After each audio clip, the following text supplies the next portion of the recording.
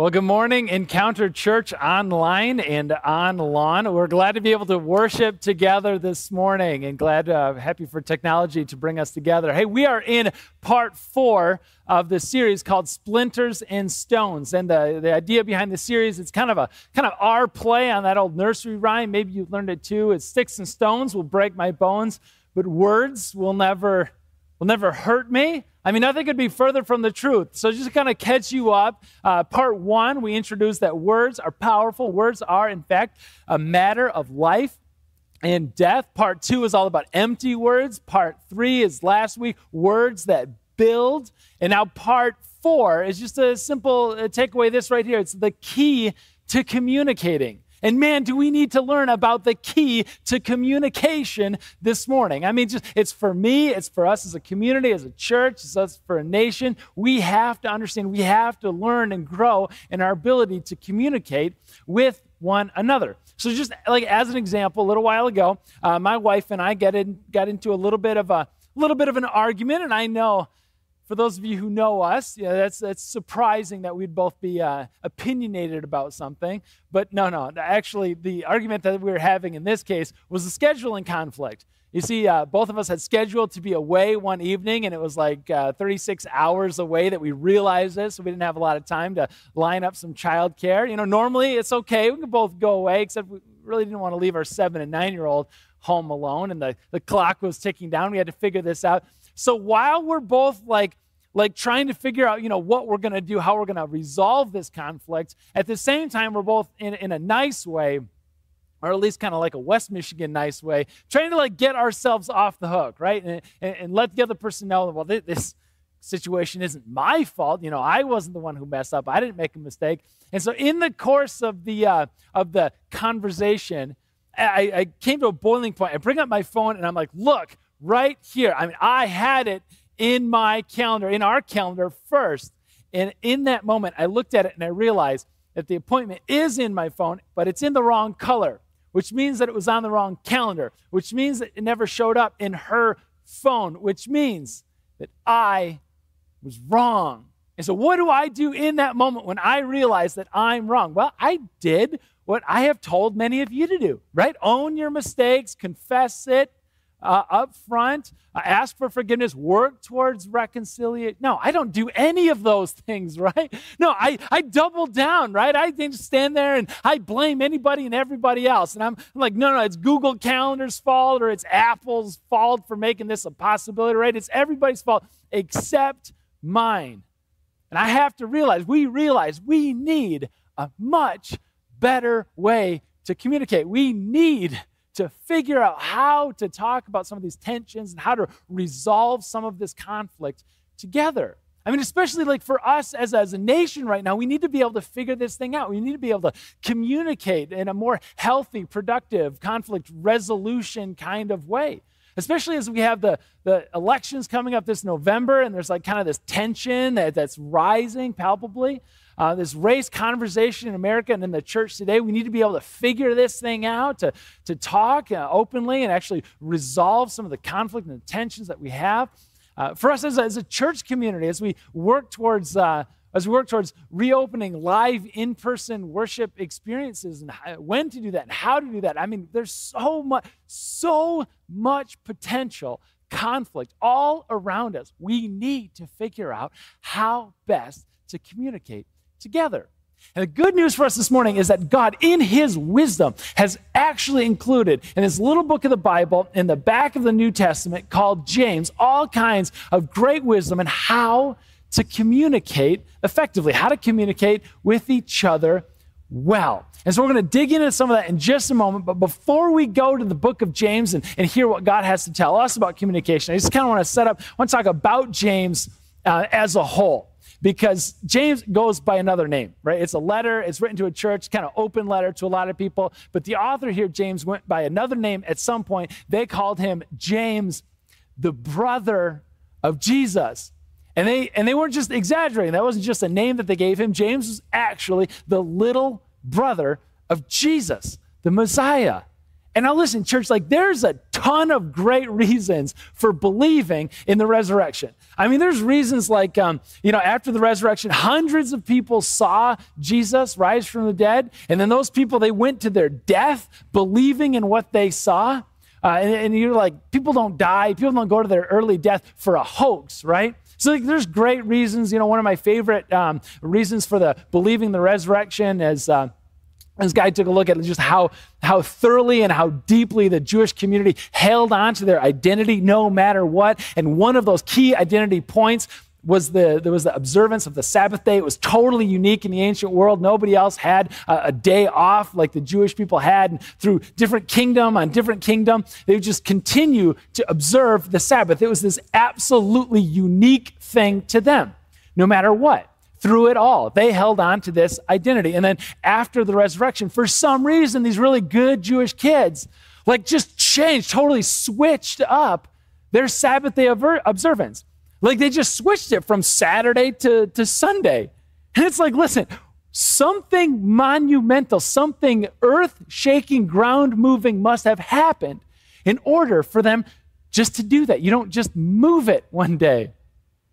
And the belief then is that the resurrection of Jesus was the only thing that could have moved it. There's a lot of good reasons for believing the bodily resurrection of Jesus. But I think far and away the best one is that the little brother of Jesus, James, who never followed Jesus, there's no indication that he ever followed Jesus in Jesus' 3-year earthly ministry.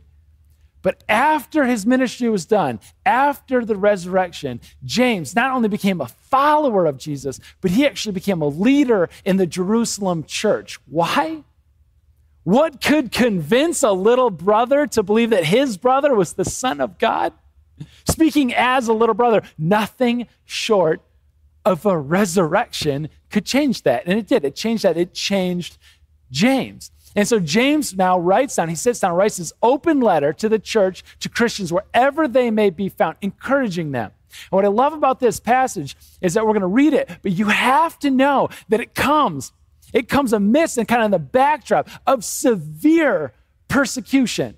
Like these people, the Christians, as scattered as they are beaten up and they're arrested. I mean, it's a bad situation for all of them, wherever they might be. And James is entirely reorganizing the social, the cultural landscape, all in the name of his big brother, half-brother, Jesus Christ. So like against that backdrop, listen to what he has to say from James chapter 1, verse 19. He says, "My dear brothers and sisters," right off the bat, you see how James is reorganizing the cultural backdrop. You know how often, how rare it is that somebody would address a letter, "Dear brothers and sisters," that he addresses the ladies in the group. It's unheard of. But James, in the name of his big brother Jesus, in the name of his resurrected Savior, he's entirely reorganizing these social and cultural ties that bring people together, these norms, the systems of understanding. Okay, my dear brothers and sisters,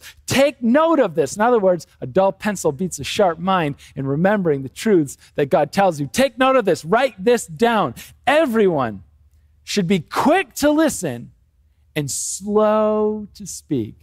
Now, at the risk of like having everybody just kind of tune off and find a different page, this is the big takeaway. This is everything. This is like the one thing that we need to hang on to for our time together, for the key to communicating every single time, to speed up your listening and slow down your talking.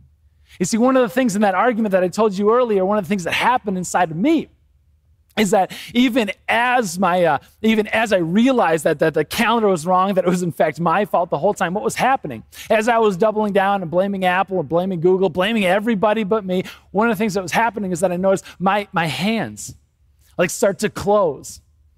That happens when I get upset. That happens when I get frustrated. That happens when I get angry. My hands close. And maybe you're the same way. And when something doesn't go your way and you're just like frustrated, you don't know what to do, it's like it's just closed hands. And closed hands are a sign, not only closed hands, closed minds, closed hearts.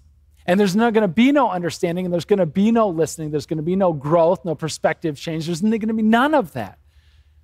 Because again, we have closed hands, closed mind, closed hearts. We can't experience the journey that somebody else is on, walking in their shoes. We can't see things from their perspective, not with a closed mind, closed heart, and closed hands. And so what James does here is he outlines for us, and he's like, you want to resolve that? You want to open your hands, open your mind, open your heart to be able to resolve some of this tension, some of this conflict that's going on? This is how to do that. Slow down the talking and speed up that listening. That's how that happens.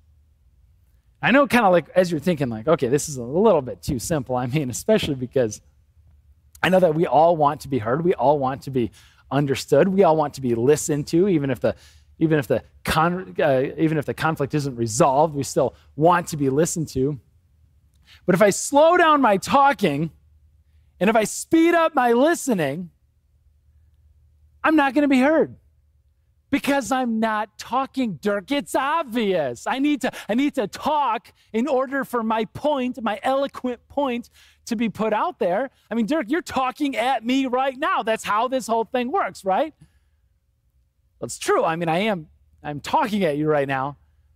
But I want to call us back to something. I kind of want to challenge that, because every once in a while you have like these biblical truths that God gives us, inspired from heaven, I believe, by the Holy Spirit. Carrying James along to write these words down that are infinitely more profound than even he realized. And every once in a while, you've got these truths that God gives us, and we've got like this worldly kind of wisdom that just lines up with it. And I just love when that happens. I love pointing it out to you. So years and years and years ago, there was this guy, Dr. Morabian. He was a social scientist, and what he did is he got people together, and he just studied how they communicated. And what he noticed in the studies of like all this communication that went on and on and on is that among the amount of communication, he found that, I just want to get my numbers right here, he found that 55% of everything that was communicated visually. It's how the person appeared, how the person looked, facial cues maybe. 55% of the communication was visual. 38% of what was communicated was vocal, non-verbal, which means it was auditory, it was grunts, it was sighs, right? It was vocal, non-verbal, and only 7% was left over of what was communicated verbally with words.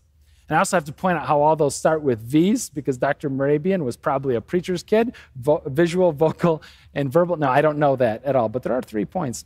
Anyway, this study has been repeated and repeated, and sometimes some of those balances change depending on the research, depending on kind of the angle behind it. But overall, everybody who studied this has concluded again and again and again that communication overwhelmingly happens without words. In fact, Dr. Morabian found, if you're doing your math, 93% of what you are communicating, you are not communicating with words. Do you really want to hang on to the belief that you have to be talking in order to be heard, in order to be listening? Aren't you communicating all the time? I heard a podcast a long time ago that I just found so much wisdom, and just one of these things that stuck with me. And it was kind of like a business leadership podcast that, some of you maybe that work with some people, or maybe have some oversight over influence with people, a sales team or something like that.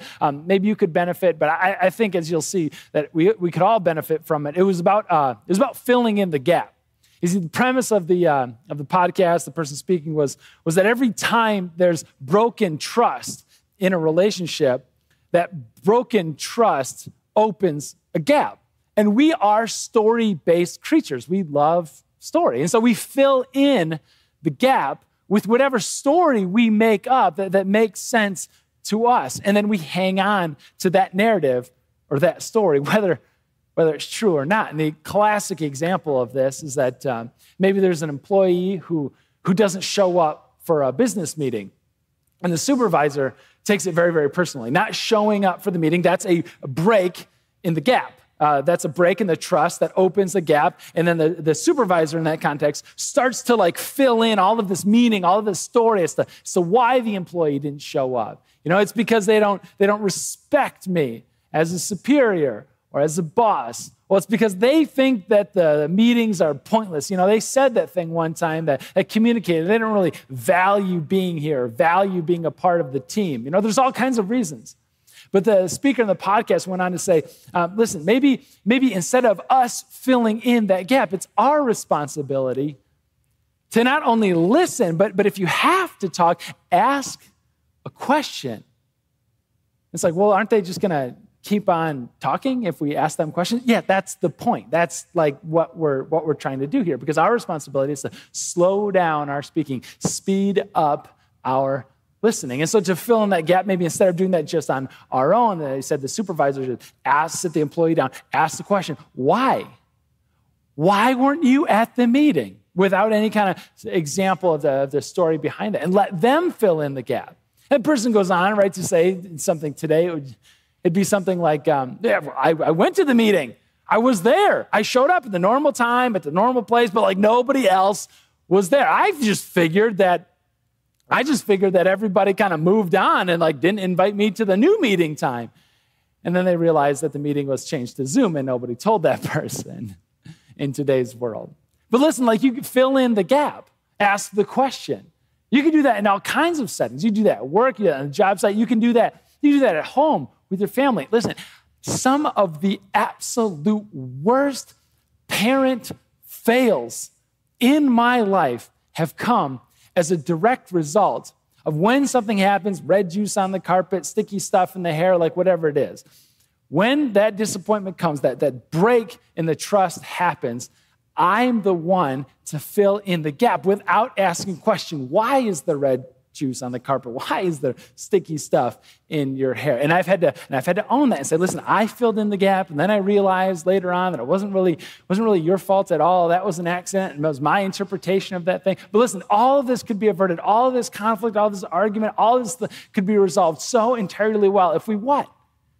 If we speed up our listening and slow down our talking. Quick to listen, slow to speak. And then James takes it in an entirely new gear. Listen, because we didn't even finish verse 19.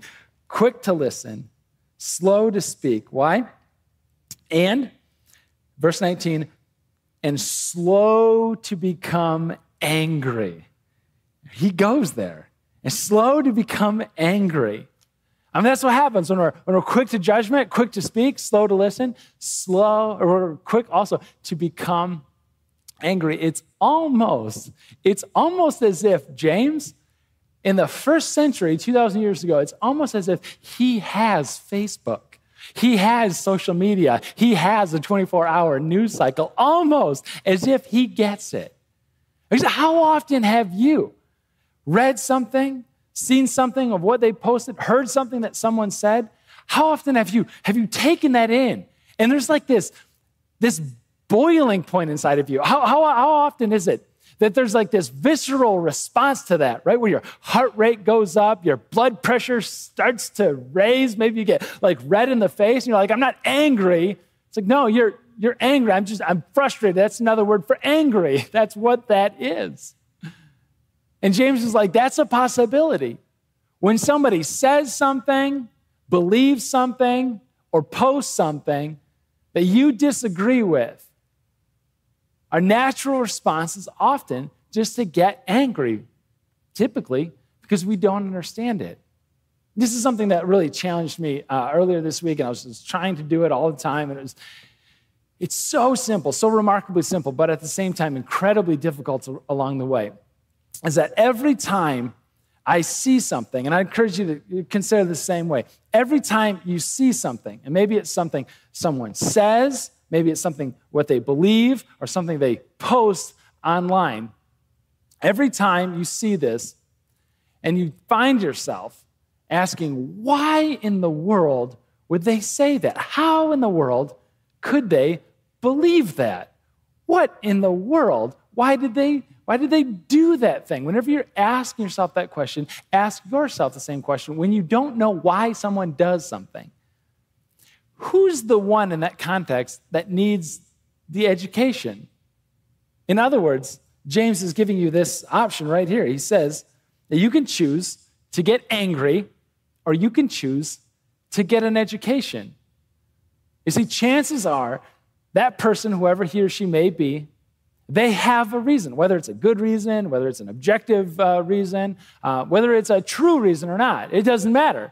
They have a reason for doing what they do.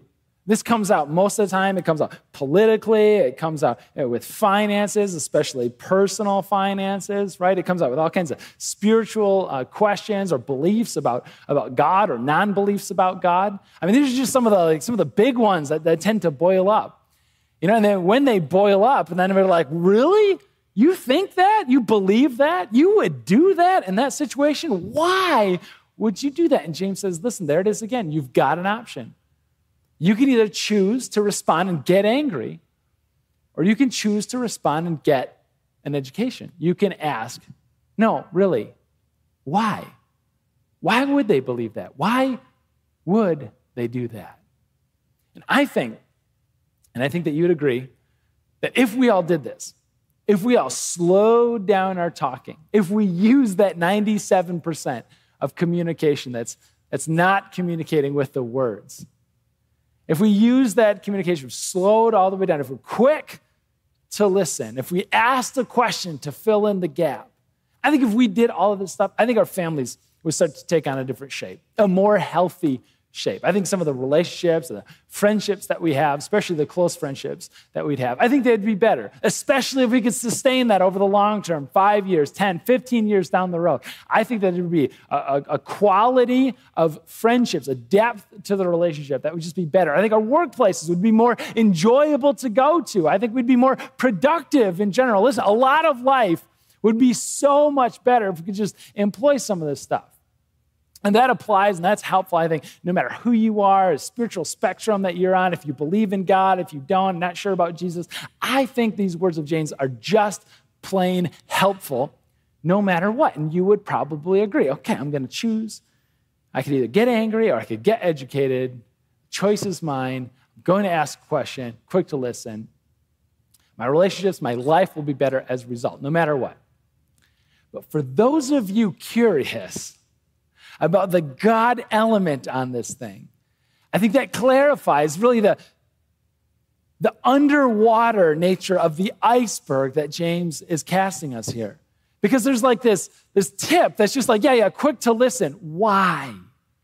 Why quick to? Why does that work? Why would it make our families better? I'm not disputing the fact that it would, but James goes on then in verse 20 and he highlights just exactly why that it is. And he says, because, verse 20, this works because human anger does not produce the righteousness that God desires. In other words, this human anger, that like visceral reaction, this speaking first and listening second, it doesn't produce what you want it to produce. It produces your rightness. It doesn't necessarily produce God's righteousness. I'll say it like this. Guys, especially, and this is like I'm on thin ice here, and I know, but I'm speaking to you as somebody who has made this mistake time and time again. But I'm specifically talking to guys here. How often have you been in an argument with your significant other?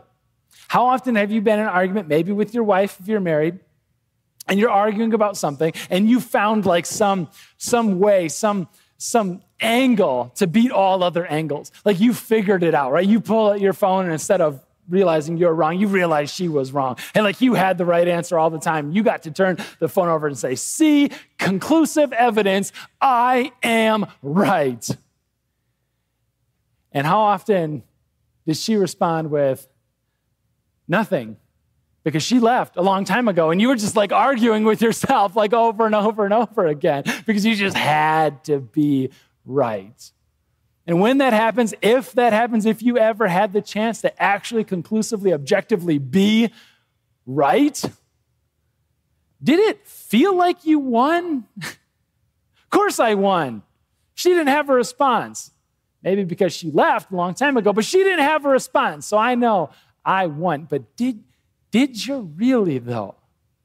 You see, that's your rightness. That's my rightness. That's my desire to get right or be right no matter what. And that's my ability, that's your ability to right someone right out of the relationship. And some of you have worked for people like this. Some of you have maybe had a supervisor or a boss sometime that just had to be right no matter what. And every time some project came up and disagreement about how to handle that thing, and they just came and leveled you with all the facts or statistics or why I'm right and you're wrong. And maybe they were. But that's beside the point, because you left the company a long time ago. You left the organization because you didn't want that. You see, what you're experiencing is what we all experience. We want to be right at someone, but the gospel has a different angle. God has a different angle. He wants us to be right with others, with one another around us. I want to be right. You want to be right at someone. God wants us to be right with one another. That's what God is trying to produce inside of us, that rightness, that righteousness of God, being right with one another. Another simple way to put this is that we are more important than me. It's simple as that. God is interested in the we. We are more important than me. You know how we know that? We look at the heart of God.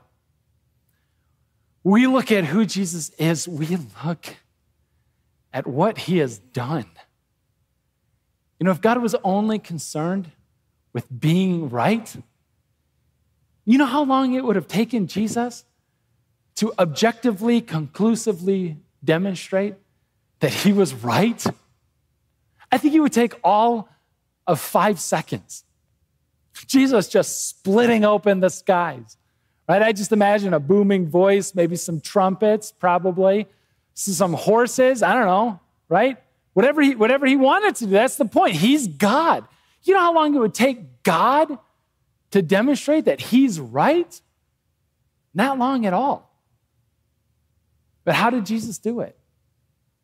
When he wanted not only to be right, but get us right with him, for us to be reconciled to him, how did he do it? Jesus comes not with a sky split apart and blasting trumpets. Jesus comes as a baby. I mean, for crying out loud, that's all he could do is cry out loud. He couldn't use words at all. And you look at Jesus, he came not as a prince, not as a poet. He came as a peasant. He came as a nothing. And he grew up as that without any influence whatsoever. He grew up with 30 years before his ministry officially began, 30 years of listening, of asking questions, of communicating visually, verbally, vocally. He wants to understand, wants to walk in their shoes. He wants today to walk in your shoes with you. And when the time came to open his mouth and to speak and to teach, the followers of Jesus remarked in that day that when he started to teach, he taught differently than the normal people who stood on stage.